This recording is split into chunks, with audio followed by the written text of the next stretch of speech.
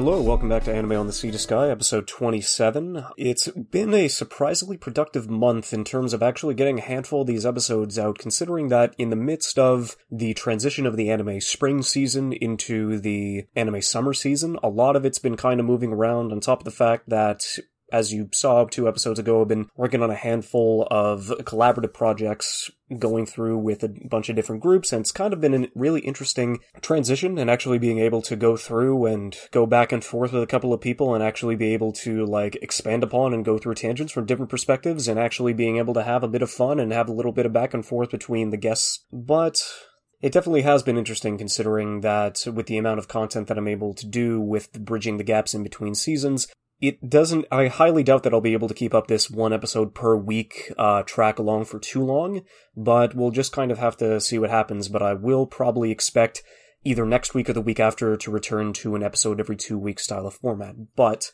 I guess considering that, related to this, one of the reasons why I was able to go back-to-back episodes a week is that the previous episode, episode 26, was originally going to be the 25th episode, but considering that I was able to finally get in contact with the 2-for-1 special podcast, I ended up deciding to put that on the shelf and kind of move that into a subsidiary, because for the first time in a while, I was able to just kind of make a project and put it on backlog and basically use it for wherever it was, considering the timing was convenient.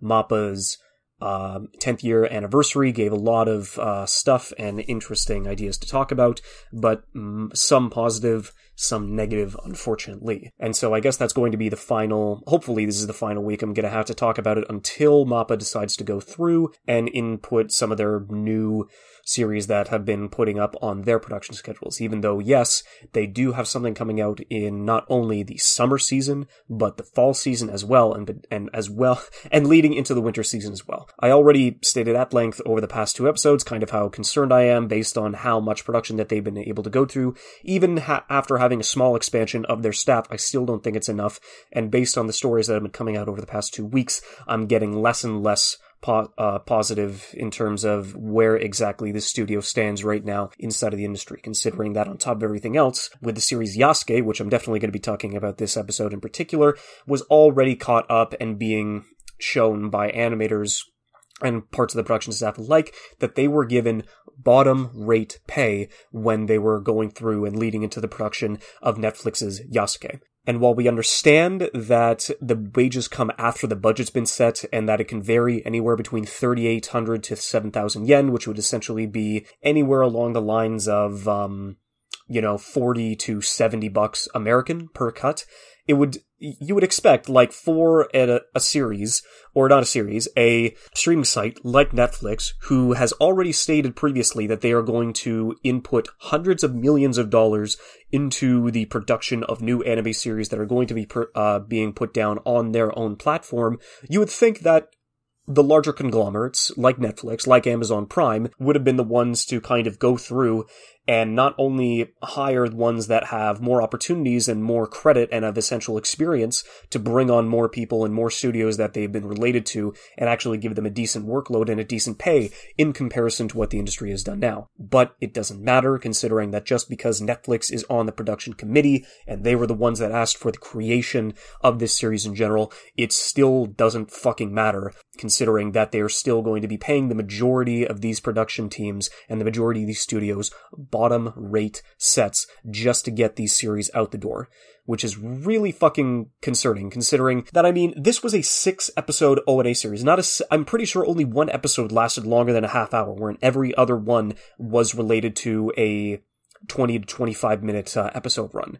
And they're still going to pay these people bottom rate pay for a 6-episode OVA series that they are going to produce on their platform, which is just incredibly abusive and way too far in the vein of taking advantage of all of these studios leading into it, considering that it doesn't necessarily matter, where at least the majority of it will be able to get a much more larger international audience, for sure. But then, if that's the case, it doesn't fucking matter if the majority of the budget is going to stay the same, in the vein that everybody else working on this staff is still going to be paid just as badly if they were going to be doing it for just a Japanese audience. It's still, which is moving into the future, because we know this has been going through for the past couple of years, especially with stories coming out of Polygon and especially stuff coming out of Science Saru, considering that they were the ones that did Devilman Crybaby, then Polygon was the one that did Knights of Sidonia, and considering that the majority of those productions that have Netflix on their board are still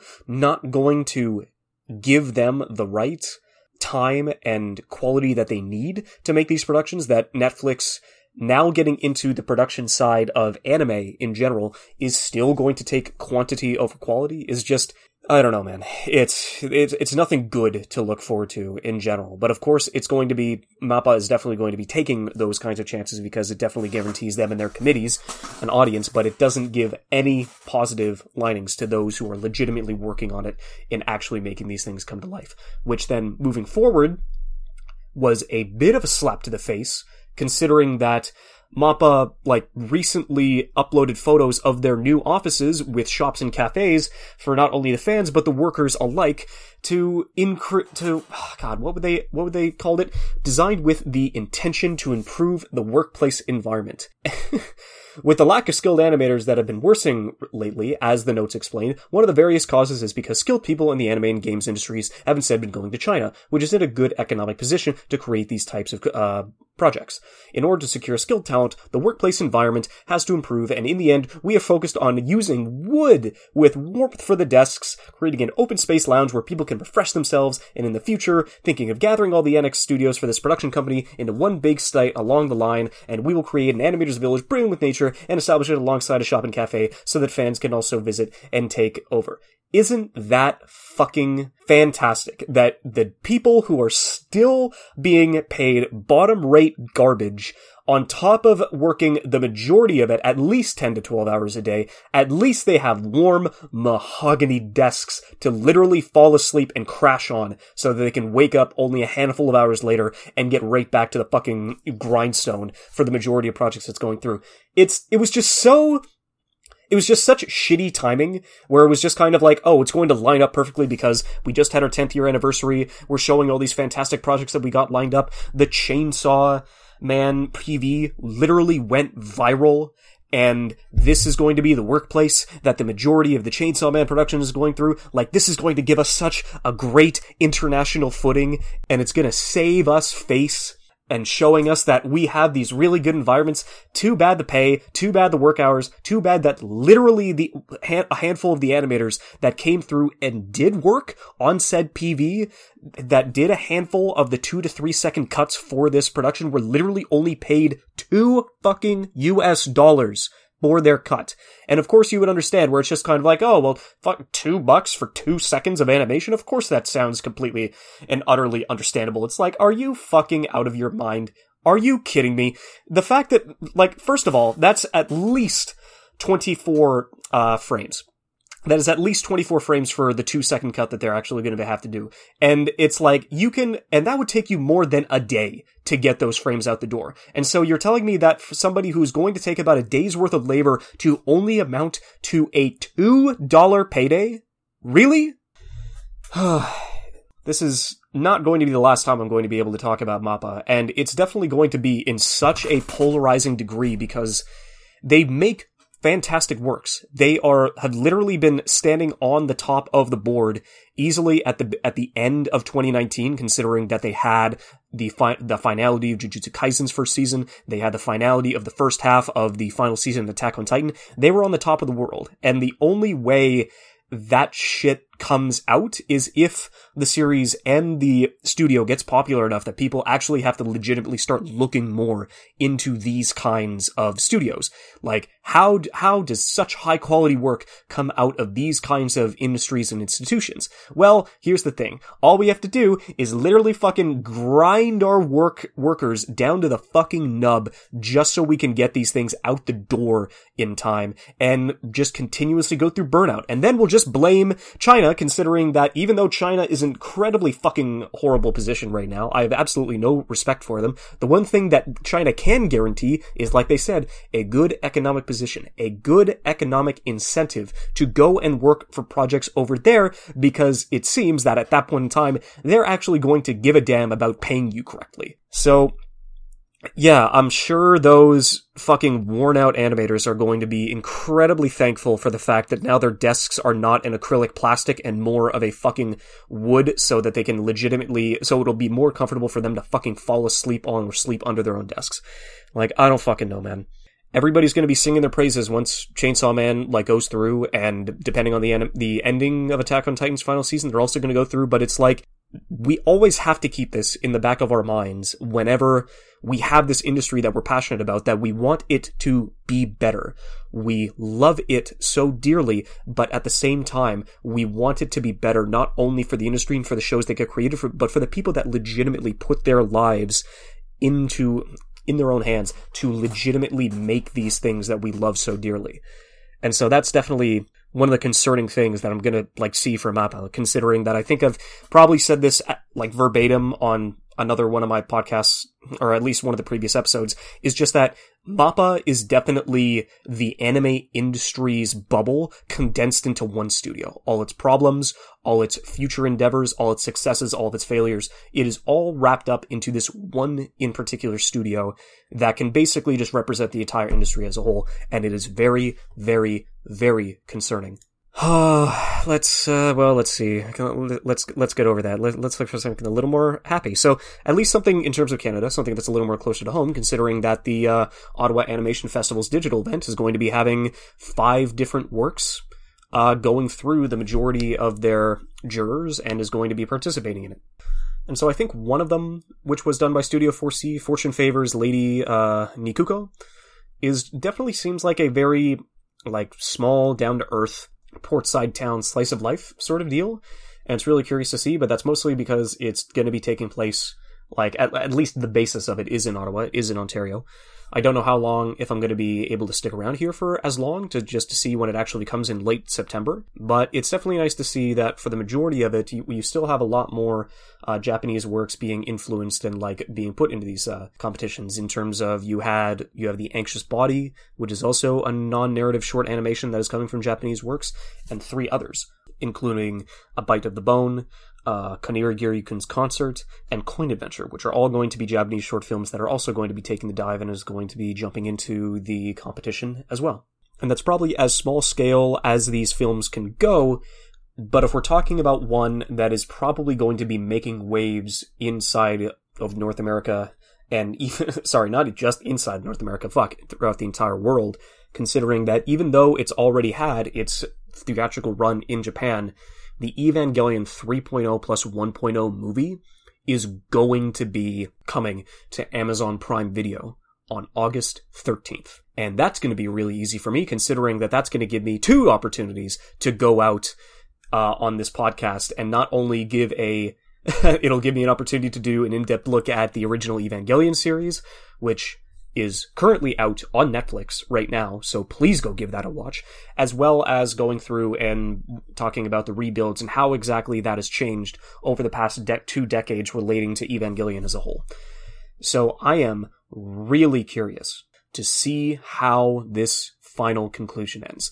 This is a story that has essentially started with Evangelion back in 1995, with the first rebuild film, I think, coming out in 2007 or 2008. But this entire series, as a whole, with its influence on the culture and animation outside of Japan in general, cannot absolutely be understated. And on top of that, finally being able to go worldwide and have the opportunity to go through and give us the chance to watch this, which, before the pandemic, was going to be out at the beginning of 2020. And of course that had to be moved back, and it did finally get its debut in Japan back in June. But now we're actually going to have the opportunity to watch it literally only 2 months after this had its theatrical debut in Japan. And we're finally going to have the opportunity to go through and watch it. That was the final run of Evangelion happened in June. It actually did open back up in March 8th of this year. So I'm really curious to see how this version of Evangelion ends, because at this point in time, we technically are going to have 3 different endings of the Evangelion franchise. And I don't know, I'm definitely going to try and go in as blind as possible, just to have the opportunity to go through and see what this side of the story has to say and how its conclusion is reached, we don't know. But at least on August 13th, we'll have the opportunity to go through and have the opportunity to find out. And something that I had seen before that I was really curious about, like, leading into it, but not necessarily having an idea of how grand a scale it was going to be, was the Star Wars Visions anthology. Because I knew it was going to be a project that I think they announced last year, which was going to be a part of basically what Disney was going to be doing with the Star Wars franchise as a whole. And it was like, oh, Visions, a set of, like, short animated features. And I was like, oh, so they're gonna get, like, Powerhouse to do it, they're gonna get, like, some North American or some French studios to kind of, like, take their in. It's like, no. This is going to be a Japanese anthology, like, short section of basically letting these studios do whatever they want to do. And we've got Studio Colorido, we've got Kamikaze Doga, we've got Kinema Citrus, we have Science Saru, Production IG, and hell, even Trigger is going to be having the opportunity to get their hands to work on something that is legitimately down inside of the Star Wars franchise. Of course, they're all animated shorts, and they're all going to have their own twist, and they're all going to have their own story. It is literally just an animation showcase, and letting these studios and directors and animators do whatever they want with the Star Wars franchise, which is really going to be curious, and I'm really going to be excited to see, like, what they have to bring inside of this particular part of the, not necessarily canon, but this part of the Star Wars universe in general. Like, it's looking like it's going to be fun. It is really exciting to actually be able to go through and have the opportunity to watch this once it comes out on Disney Plus on September 22nd. So I guess the reason why I'm being able to have so many episodes come out in a short amount of time is because, considering that the majority of the projects that I had, like, lined up kind of coalesced with a handful of the collaborations that I'm also doing in the middle of it, which has given me the opportunity to essentially have all of these in back-to-back-to-back weeks, for the sole reason that I don't really want anything to kind of be out of, not necessarily out of context, but just out of the cultural zeitgeist, in the sense that I don't want to do a spring retrospective when it's 4 to 5 weeks inside of the summer season, and I didn't want to, like, do a summer, like, first impressions or, like, in the same deal. We're already halfway through the season, so I did kind of want to line all these back up, and at least it's something that I have to go through, and at least it gives me an opportunity to do the content. But thankfully, I've had a bit more time on my hands lately, which has been able to give me the opportunity to go through and put these series out one by one. So I don't know what's going to happen. I don't know how long I'm going to be able to keep the streak up, but at least for now, I've got a good idea on how much I have in my backlog and how many topics I'm going to be able to cover, and see what comes up in the future. But for now, we are going to be giving through a retrospective on at least the shows that I was able to listen to and watch over the past spring 2021 anime season. And surprisingly enough, after I caught up on the final show of this season, I realized that for the first time in, like, years, I was able to fully complete 10 anime series in the same season. All of them to varying degrees of success and varying degrees of quality, for sure. But at least before I get into those and basically give my quote-unquote top 10 shows of the spring 2021 anime season as presented by the Anime on the Sea Sky podcast, I'll at least give, like, note to the ones that definitely had, like, the popularity and the mainstay and the fan base to actually, like, keep themselves, like, relevant throughout the majority of it, but I did not get around to watching them. So, apparently, Tokyo Revengers was a popular manga series that is still going through and is doing a double core leading into the summer season, but I'm not going to give that a watch because it didn't necessarily seem like my cup of tea. And I've heard of just middling, like, back-to-back where it's like, oh, the people who are excited about this, like, are watching it and are satisfied. But it's still garnering enough of a new following to kind of keep it relevant, which is definitely nice to see, but I'll throw that on the back burner and, like, maybe I'll get to it, but I highly doubt I will. Zombieland Saga had a second season, which I didn't catch up because I was already watching so much in of its own, but apparently it's the same quality and the same, like, righteous humor that the first season was able to go through, so I guess that's all I can say. If you liked Zombieland Saga Season 1, you're probably gonna like Season 2. I got through a handful of episodes in the beginning of the new remade version of the Shaman King anime adaptation, and it didn't really give me too much to go off of because it was very lackluster in any of the department, and it made me remember, it's like, oh yeah, I remember watching this, like, way back in the mid-2000s when it was on, like, fucking YTV and Teletoon. It's like, I remember, like, this specific plot beat there, and once the nostalgia kind of wore off, it was just kind of like, oh, I'll wait and see what the rest of the crowd thinks. Apparently, we are now past the point of the original anime run, that it's now going into parts where in the manga, where the original anime adaptation didn't get as far enough. So, kind of curious to see how that goes and how much they're able to conclude, because I think they've already been slated for like an over 50 episode run. So, I'll just wait and see and go for how that kind of lines up. And so, another series that is going to be... So, what was this? This was a light novel, and people were hyped about it leading into it, and it definitely got the attention of the majority of the community in terms of 86. Which I'm pretty sure is going to be getting a second season, like lining up afterwards, because this is A1 Pictures, and when A1 Pictures like finds a successful piece, they definitely jump on it. And it's definitely one of those series where, from what I look on it on the outside, it's kind of just something I would imagine I would have seen like 1,000 times before, like hyperbole standing, that it is kind of like, oh, well, there's all these robots, and it's a war between these two, like, very, coalescing but rich countries, and they're actually doing battle on the battlefield with these robots, and so there's nothing wrong with the robots. Oh, except there's this marginalized, tiny community of people called the 86, and it's not an unmanned robot fight, and it's because the 86s are actually, like, manning these drones to actually go through, and because the people don't know that the marginalized community is still the ones being into it, and that gives everybody up inside the higher community and up in the higher class, it gives them ease, because at least we're fighting these without sacrifice of human life. But even if they did, they would be like, oh yeah, well, fuck the 86s. And it's just kind of like, I have a bad feeling that I would go into the series and it being like everybody outside of the main character and like one or two people inside of the military bits are just like high-class assholes, and I really hope that's not the case, because at least it should have gotten to the popularity that it did for not being so incredibly one-note and so incredibly cliche in that vein. But by the time it really did start, like, picking up steam, I just didn't necessarily give it the time of day. So it will... I don't know if it's going to be getting a second season at some point in time, but based on the success and the popularity and the notoriety that it's gained over its first 12-episode run, I would not be surprised that that's going to be the case.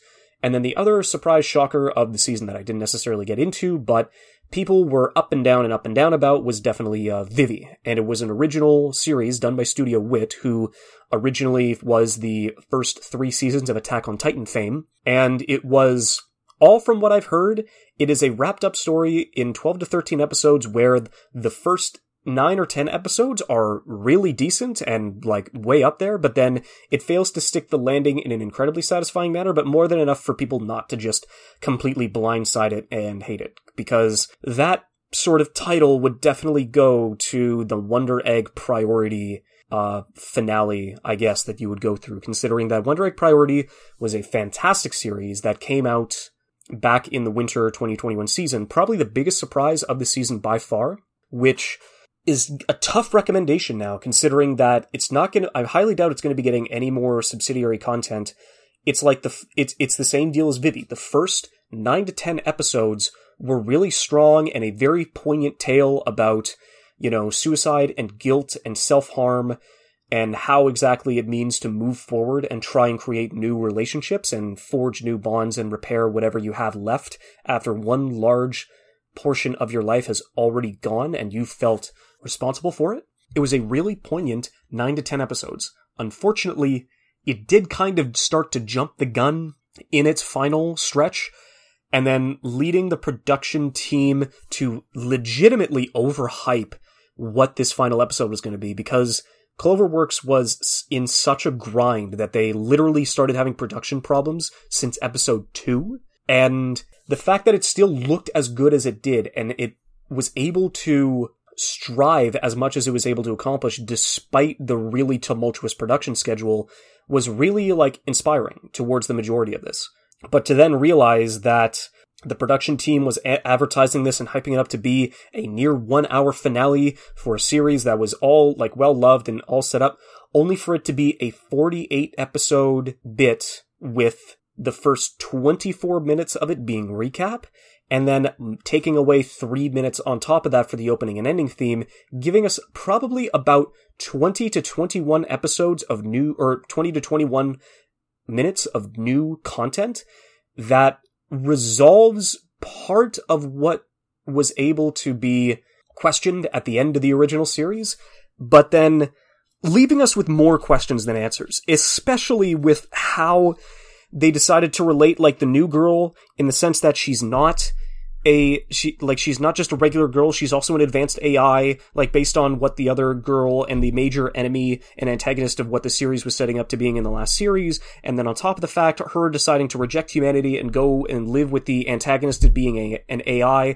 with the rest of the girls, like, basically just walking off and not necessarily doing much, leading into our main character essentially being a warrior for these two guys, because there's not much that she can do in her life, and the fact that her other friend who was living and trying to figure out parallel worlds is now, like, back in the picture, and she's now, if these ramblings don't make any bit of sense to you, don't worry.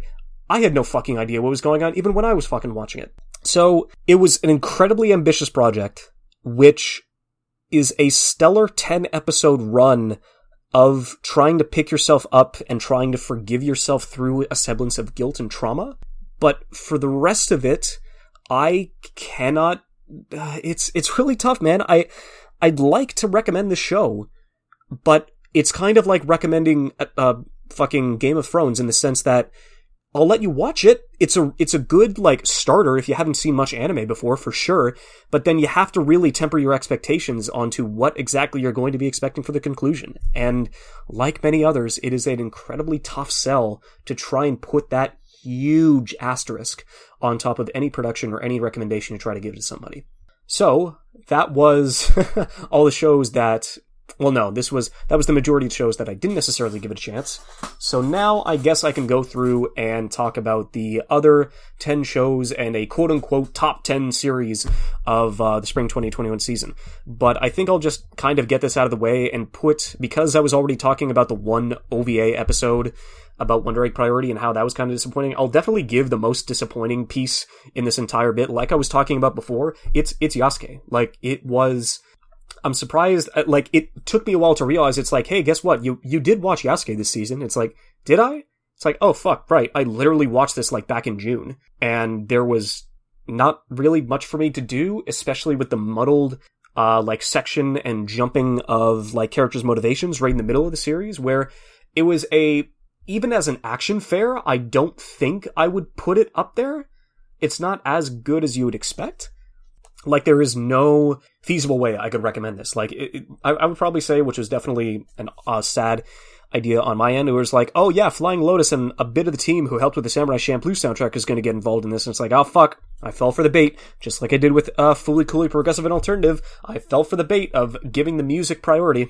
And so yeah, I guess I talked to it at length about my Netflix episode a handful of episodes prior, but yeah, no, I just can't in good conscience actually give this a good recommendation. And in the same vein, I can't necessarily give a good recommendation to The World Ends With You, the animation, either. Because this was my first video game adaptation that I've seen in the same vein that I've actually played the adaptation beforehand. Because I have not played Persona 3, 4, or 5, I have not played Danganronpa, and that I haven't played any of the Tales of games.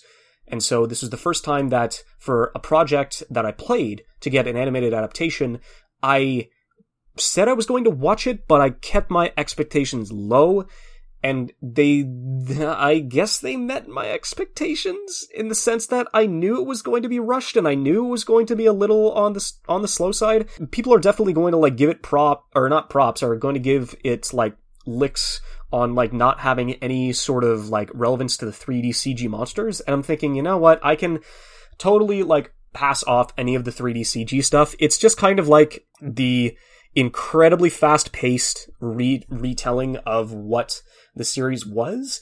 Is just kind of like, I would say you would get a better option if you did not want to play the game. Go and watch like an hour and a half YouTube video of a summary of the plot and the mechanics of the game, and you'll probably come out with a better understanding and feel for what this show and what this story was just by that alone. Although, considering that not only is the The World Ends With You Final Remix is currently sitting on the Nintendo Switch store. The sequel is going to be coming out in July.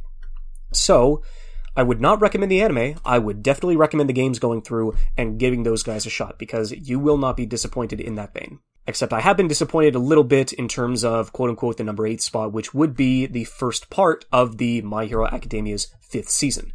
And so, I think I've gone through this before in the sense that My Hero is definitely an interesting sort of position for me, because I've watched a good part of Bleach and One Piece and Naruto and Shippuden, but it's definitely different in the same vein that I started watching the My Hero anime adaptation, starting with Season 2, and in the gap between Season 2 and 3, I jumped on the manga. And now I'm fully caught up on the manga. And so it is a really interesting perspective I have now, in the sense that I already know the story beats leading into every single arc that is going through, but I want to see how good of an adaptation that Studio Bones is going to make of this. And I still don't think there has been a better adaptation of any of My Hero's content since Season 2.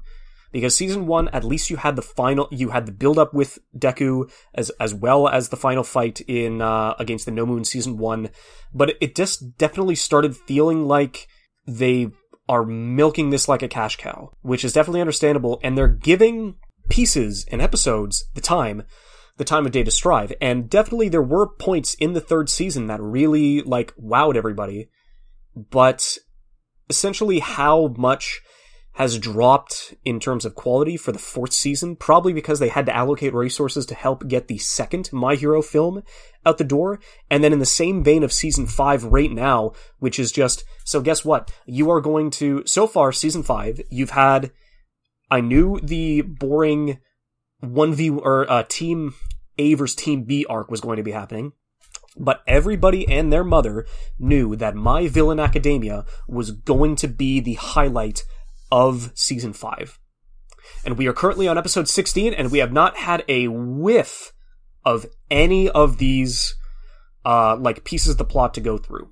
Absolutely nothing. In fact, the episode that I woke up and watched today, which was episode 16, is basically a one-note filler episode, a beach filler episode, with a previous OVA character that is leading up to the film that is going to be popping out in the first month, or the first week of August for Japan. So they're using this little time that they have left to essentially go through and adapt the better arc of Season 5, and it's getting less and less poignant, and you're getting fewer and fewer episodes, and you're going more and more down to the wire, that we are getting absolutely nothing in terms of this.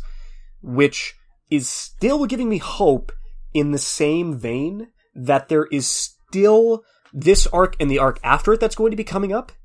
Having that back-to-back would kind of be insane, but for now, it's just such a slow and arduous process that the only good thing about My Hero Academia right now is how the manga's been running. Because the current arc in the manga, I love it. I feel every single week and the wait for every single chapter to come out. This, the arc that the manga is in right now, holy shit. I can't wait to see this animated a couple of years down the line. But then this is the same vein as the Promised Neverland Season 2, where it's in such a weird adaptational and basically story-structured standpoint for not only the anime-onlys, but for the manga readers as well, because neither of us have any idea what's going on here. And what's worse is that, for me personally, it's boring as shit. Dude, if you thought the Team A versus Team B, training stuff was arduous and took too long for over 10 weeks of anime content, dude, we had to wait at least 20 weeks in a chapter-by-chapter basis to get through this one mini arc, which would then lead into something that was a lot more satisfying. They now feel our pain, and nobody is happy right now, which is definitely a little bit of an undercurrent. If there's anything that you can take away from the first core of My Hero's 5th season, nobody is happy.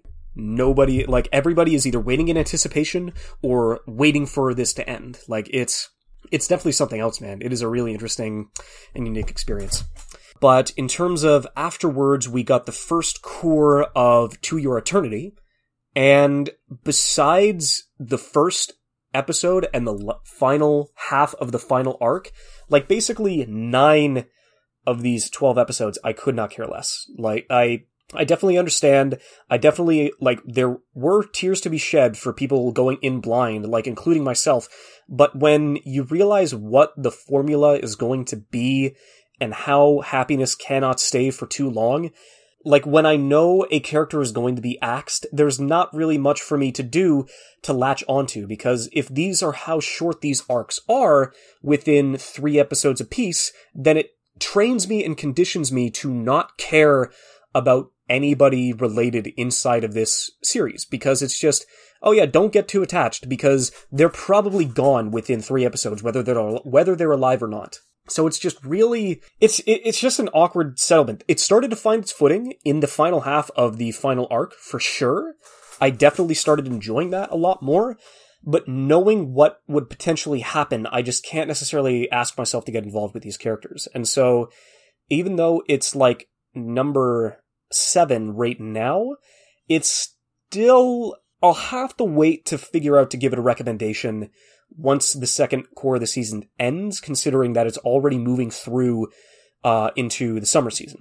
So I'm really curious to see where it goes, and hopefully change in some way, shape, or form to start making me care about any of the characters, because unfortunately at this point in time, I can't be asked to. But now I can actually start, like, going through and giving shows that I legitimately enjoy a bit more of a spotlight, which would lead us into Thunderbolt Fantasy Season 3, which was really curious considering that they were in so many different positions, and what I didn't realize is that they were legitimately going through and, like, following up on the arc that happened at the end of the final season. Or not the final season, the previous season.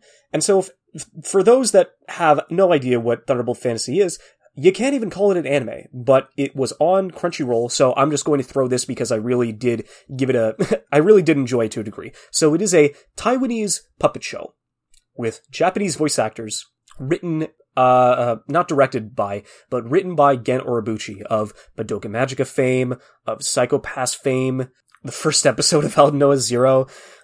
So just all of these opportunities to a man whose writing chops is probably one of the highest pieces inside of the anime industry, but he's been consistently writing this stuff since I think like 2015 was the first Thunderbolt season.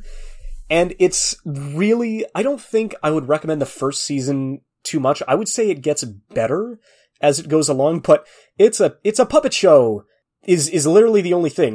Although it is probably the most badass puppet show, like, action that you have probably ever seen, because it is anime to a T, but with dolls instead of, like, drawings. Like, that is probably the only one that I can recommend it to it. And Urabuchi continuously shows his writing chops with doing, like, inter-character relationships and how everybody wants something from somebody else, but how is that going to, like, go through once the carpet gets pulled out from under them. It's really interesting and a legitimately fun series, especially where you thought, at least in the 3rd season, the main characters are going to get duped and there's nothing that they're going to be able to do to stop it. And when you realize that the majority of it was all a ruse, by possibly one of the best, mind game protagonists inside of all of anime, who is essentially a puppet, is definitely, like, no shortage of, like, recommendations and writing chops to the Oro Butcher, without question. So if there's anything, like, Thunderbolt Fantasy is without a doubt the toughest sell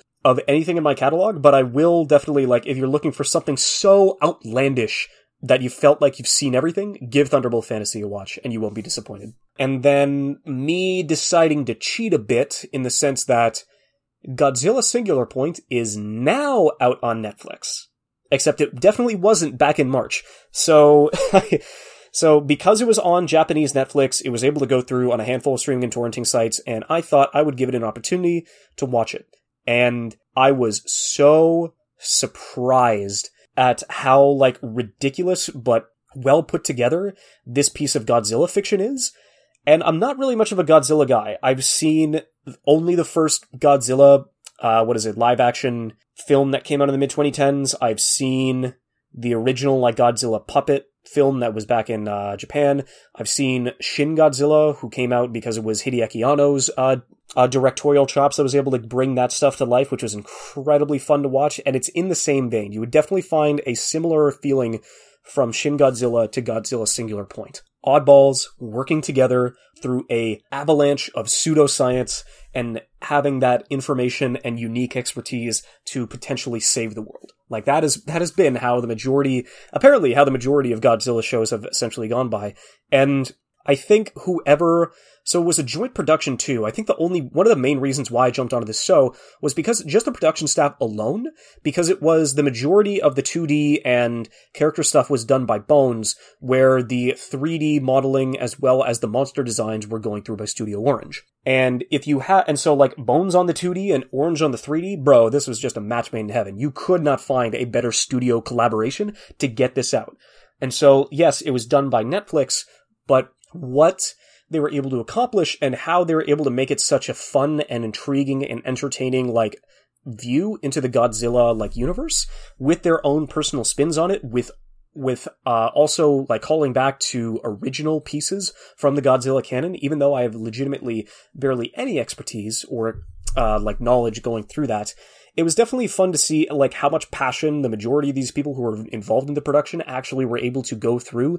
There's a article, I would say, if you're interested in giving it a shot, I would definitely go through and recommend it, even though it is a Godzilla bit, and I understand that Godzilla vs. Kong just came out recently in theaters. So, hey, if you're interested in getting into more of the Godzilla canon, I would still recommend giving this one a watch, because it's still just as entertaining and just as action-packed as any of the Hollywood alternatives. And then if you really want to, like dip your head into the abyss that is the Godzilla canon, for me in particular, there was one article about the ending theme.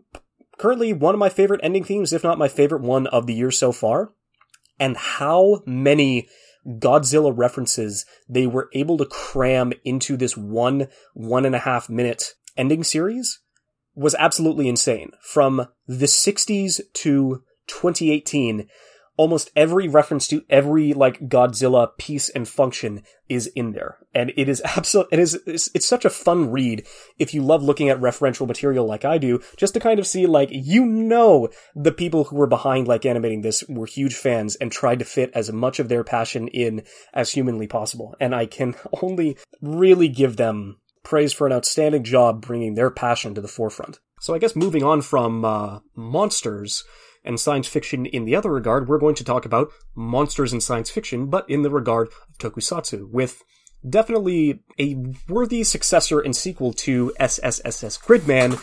We have SSSS Dynazenon. It was a bit of a slow start, kind of like the first season as well, considering that it gave me about 2 or 3 episodes to really kind of care about any of the characters involved leading into any of this, because it was a little bit of a slow start outside of the monster fights, but as it moved along, as I started to, like, just give these characters more of a time of day, it easily became, like, one of my favorite series of not only the season, but the year. And so it definitely did its job in not only going through and expanding upon what the original Gridman did, but giving its own spin, because the characters are basically just an entire reference to another Gridman property that was way back in, was it like the 90s or the 2000s, but it still was able to, like, give enough of its own spin-off, not necessarily spin-off, but its own personal flair and energy and dynamicism, but it still has more than enough of its own staying power to kind of, like, bring us into this different but very similar world into the aspect that we had from the previous Gridman. And on top of that, like, essentially, like, not really giving too much background information, but just enough for you to care about all of the kaiju eugenicists, which act as the main antagonists throughout the majority of the series, considering that it's not really just the eugenicists that act as the main conflicting force of the characters, but every single one of them is going through some piece of stress or trauma or, like, relation to try that have just been essentially, like, tearing them apart from the inside. Some to varying degrees of success, and some to others that basically just have to try and move on and essentially move forward.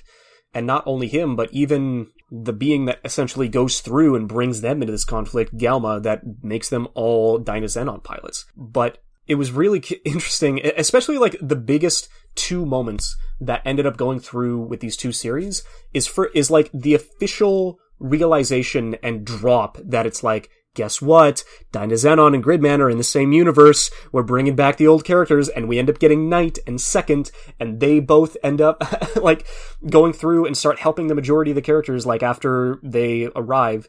And then episode 9, that was Gridman's crowning achievement. Episode 10 would have been Dyna-Xenon's like callback to what these were, considering that episode 9 and 10 of both of these series respectively like basically give the reins to all of these new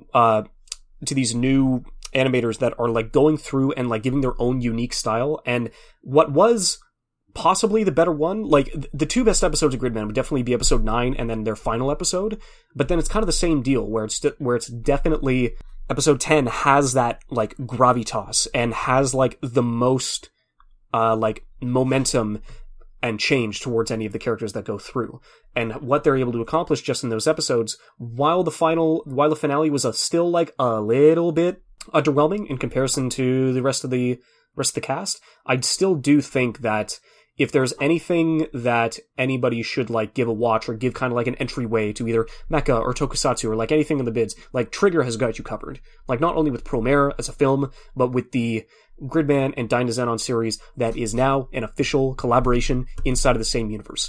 And I cannot wait to kind of see what they're able to bring to life next and what new properties that they're going to be able to bring into the formula, as well as the franchise, as well as how these two are going to interact in the future. So we have now reached the top 3. And what definitely started as a really dour and concerning take from its predecessor, Megalobox's second season, basically came out of nowhere to everybody's surprise, considering that way back when the first season came out and it had a relatively conclusive like ending to what that was. It's just like, hey, guess what? Joe's back doing underground fights. It's been 5 years. He's addicted to painkillers. He's going through and not doing any of these rigged fights, but he still wants to essentially like fight until he legitimately kills himself. Like he is in such a dour and down state in comparison to when he was at the top of the world at the end of the previous season. Like it is, the way this starts off, it's just like, wait, so we brought back this original property just to go through and shit on Joe after all he's accomplished? Come on, man, don't fucking do him dirty like that.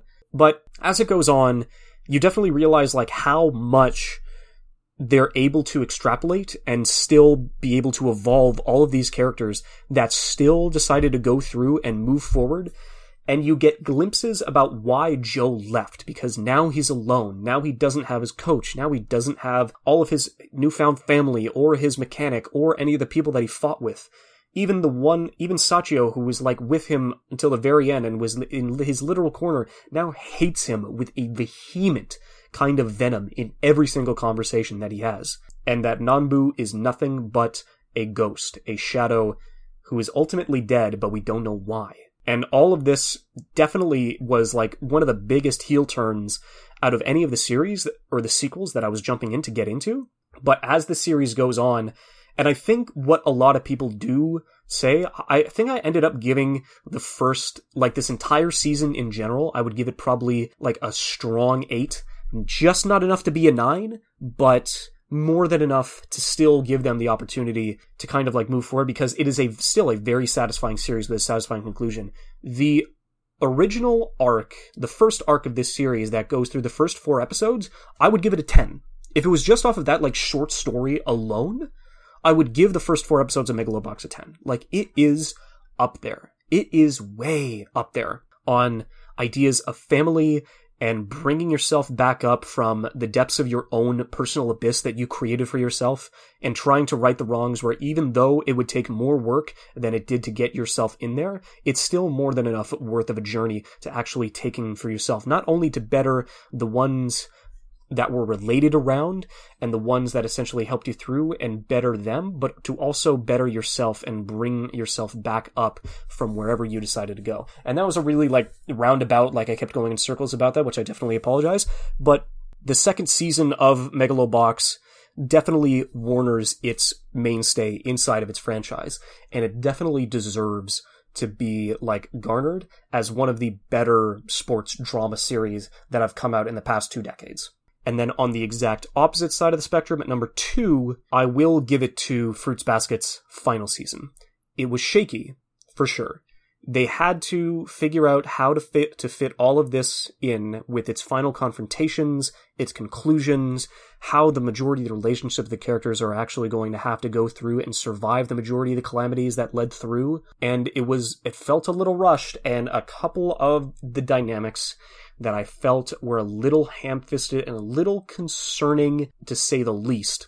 I will still give it the benefit of the doubt and say that as the longest shoujo series that I've watched, it is probably my favorite series there. It is my favorite shoujo series of all time, followed up closely by Kimi ni Todoke and followed up even closer by His and Her Circumstances. But what it was still able to accomplish in its first 50 episodes with the relationships and loss and guilt and trying to forgive yourself and trying to become a better person in spite of it with the help of those around you was definitely one of the more uplifting and more majestic and fantastic story beats that I'd seen. Like the majority of them, like all of the Zodiacs themselves, not everything was perfect. Not all of the Zodiacs were still given the time that they needed, and not all of them were able to fulfill the same gravitas and roles that the majority of the main characters had to go through. But I still do give the fact that it was still able to end in a satisfying manner, and calling back to everything that happened back in the first season and how far the characters have come and how far they've been able to heal not only themselves but the people around them through the relationships and the connections that they gave. If I was going to, in the current day, give a recommendation for a shoujo series for anybody else to go through and kind of give it a watch, maybe on the lighter side, I'll give them the 20 episodes of His and Her Circumstances. But if they are interested in going through the 63 episode emotional tear that is Fruits Basket in its new adaptation and its complete and unfledged story, that is where I'd point people towards, because it is definitely worth your time. But as I alluded to at the beginning of the episode, there was one series that I caught up to on episode 12, thinking that it was going to be the final episode and it was only a 12-episode series, only to think, wow, how could they finish this all in 12 episodes? Guess what? They don't. They finish it in 13. And I was thinking, oh, okay, whew, thank goodness. I still had to wait a week for episode 13. And it was one of the, better conclusions to any series that I have seen in the last 2 decades. It was up there. It was a legitimate noir thriller powerhouse, and I could still give it with confidence currently that Odd Taxi is probably going to be the anime of the year, without question. It is a really odd sell in the same vein that it is a anthropomorphic series, which of course has been gaining a lot of traction lately. I mean, on Netflix alone, you've got Aggretsuko, you've got BNA, you've got Beastars. So you have all of these adaptions going through and using animals in an animal-like world to go through, but it's really weird because it's a simple series. It's a world where everybody is an anthropomorphic animal, but nobody really addresses it. Everybody is still going through with their daily lives. It's not like they need substitute meals. It's not like they have to act towards their counterparts. Although it's very telling that the monkey character is incredibly foolish and outdated. The inns lady that also runs a bar, she's like an elderly fox that takes care of her shrine of an establishment. You've got the, not necessarily not another monkey, I guess, but maybe a baboon that is stronger and is with the Yakuza, but he's the one that kind of goes through and settles up on being one of the more terrifying and more prolific characters of the series, to the fact that literally the only summary that I can give you is that our main character is a walrus who is a taxi driver, and he's in his mid-40s, is very pessimistic and I guess nihilistic to a degree, but he still has more than enough of a sense of realism and common sense to like give decent pieces of advice, as well as like keep up with the rapidly evolving world of bullshit that legitimately goes around him, considering that everybody who gets into his taxi has something to talk about and there's always something to go through, which is incredibly boring on paper. Until you realize that the majority of this it's basically a noir crime thriller set in one of the districts of Tokyo, where we start off with realizing that there is a high school idol who has gone missing. And on top of the fact that we might believe it's her, because there was a body who was dumped to the bottom of a ravine at the very beginning of the episode, who then is related to the main character's taxi gig, because she got in his taxi and was the last person to essentially use it, and that was the last recorded place where she was, in comparison, before she ended up getting taken, abducted, or murdered. And our main character takes a picture with a dude who wants to go viral, and his viral picture leads into this baboon who is related to the Yakuza, who has an inn and is currently has the potential to be involved with the missing kidnapping / murder, which then leads into our main character going home and talking to an open door in his closet, thinking that he might just be insane. He might just be the one that's related to all of these happenings, and could be the one that's been stowing away the body of a kidnapped high school idol. And he's a wild card, bitches. But it's so interesting to kind of see how the majority of all of these characters and relationships and events and connections and jobs all weave together in such a satisfying and complete and clean, like ridiculously clean story structure, that there is always a Chekhov's gun. There is always going to be something that is going to be used at a later date. Everything has significance, everything has a place in the story, and everything will always have a way to tie back to every other major event that decides to happen in this story. And like I said before, the 13th episode, and this is an original series that is finalized. It is 13 episodes long, and it has a complete and written story. And it succeeds in literally every single facet that a storyteller that is going through the majority of these crime thrillers goes through, and never leaves anything untied, never leaves anything dangling in the wind. You don't necessarily have any idea what's going through, but you can give and grasp an idea based on underlying hints that you could still be able to construct your own narrative as the entire stories go along, because at this point in time, anything can happen because everybody's connected and everything matters and everybody has a reason to be there. It was a great series. It is currently sitting as my best series of this year, by far, considering that I had absolutely no expectations leading into it.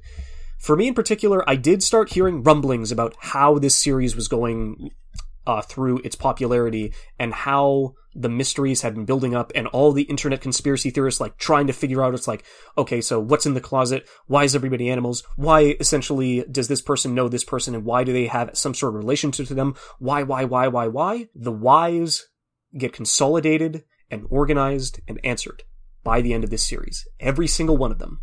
It is a glorious example of storytelling that can be used in any medium. It could have been live action, it could have been animation, it could have been through any sort of like method, but the animation here, while simplistic, really does help sell the narrative, and one of the biggest mysteries that the series has going for it. And it is the biggest recommendation that I can give to anybody trying to figure out what they're going through and trying to update a backlog or trying to go through. This series is only 13 episodes long, and it will not waste your time. Not for a single second. And so at least that should be able to give me enough time to wrap up. I am going to be jumping on to the Anime Pass or Fail podcast over the next couple of weeks, so definitely go and give them an opportunity, give them a watch, give them a listen, because I'll be joining up with them and going through a handful of the episodes of a handful of the shows that have started to come out in the summer of 2021, and that's probably going to be my next episode as I go through, since we're already... we finally ended up getting the final show that didn't essentially have its start in the series, because Sunny Boy, which is probably the one that I'm looking forward to the most inside of this entire series, just dropped its first episode on over broadcast and over air, even though the first time it was ever out was literally put up on YouTube for 24 hours and then they dropped it, which I can't tell if it was a good or a bad move. All I know is that, yes, currently Sunny Boy is the one that I'm going to be curious about and looking forward to the most for the majority of the summer season. But I guess that's going to be all I have to say. I will definitely look forward to giving my first thoughts on the summer season and what essentially we have moving forward on the 1 week, 2 week, whatever schedule I decide to go through and whatever lies ahead. So, thanks for listening. Cheers.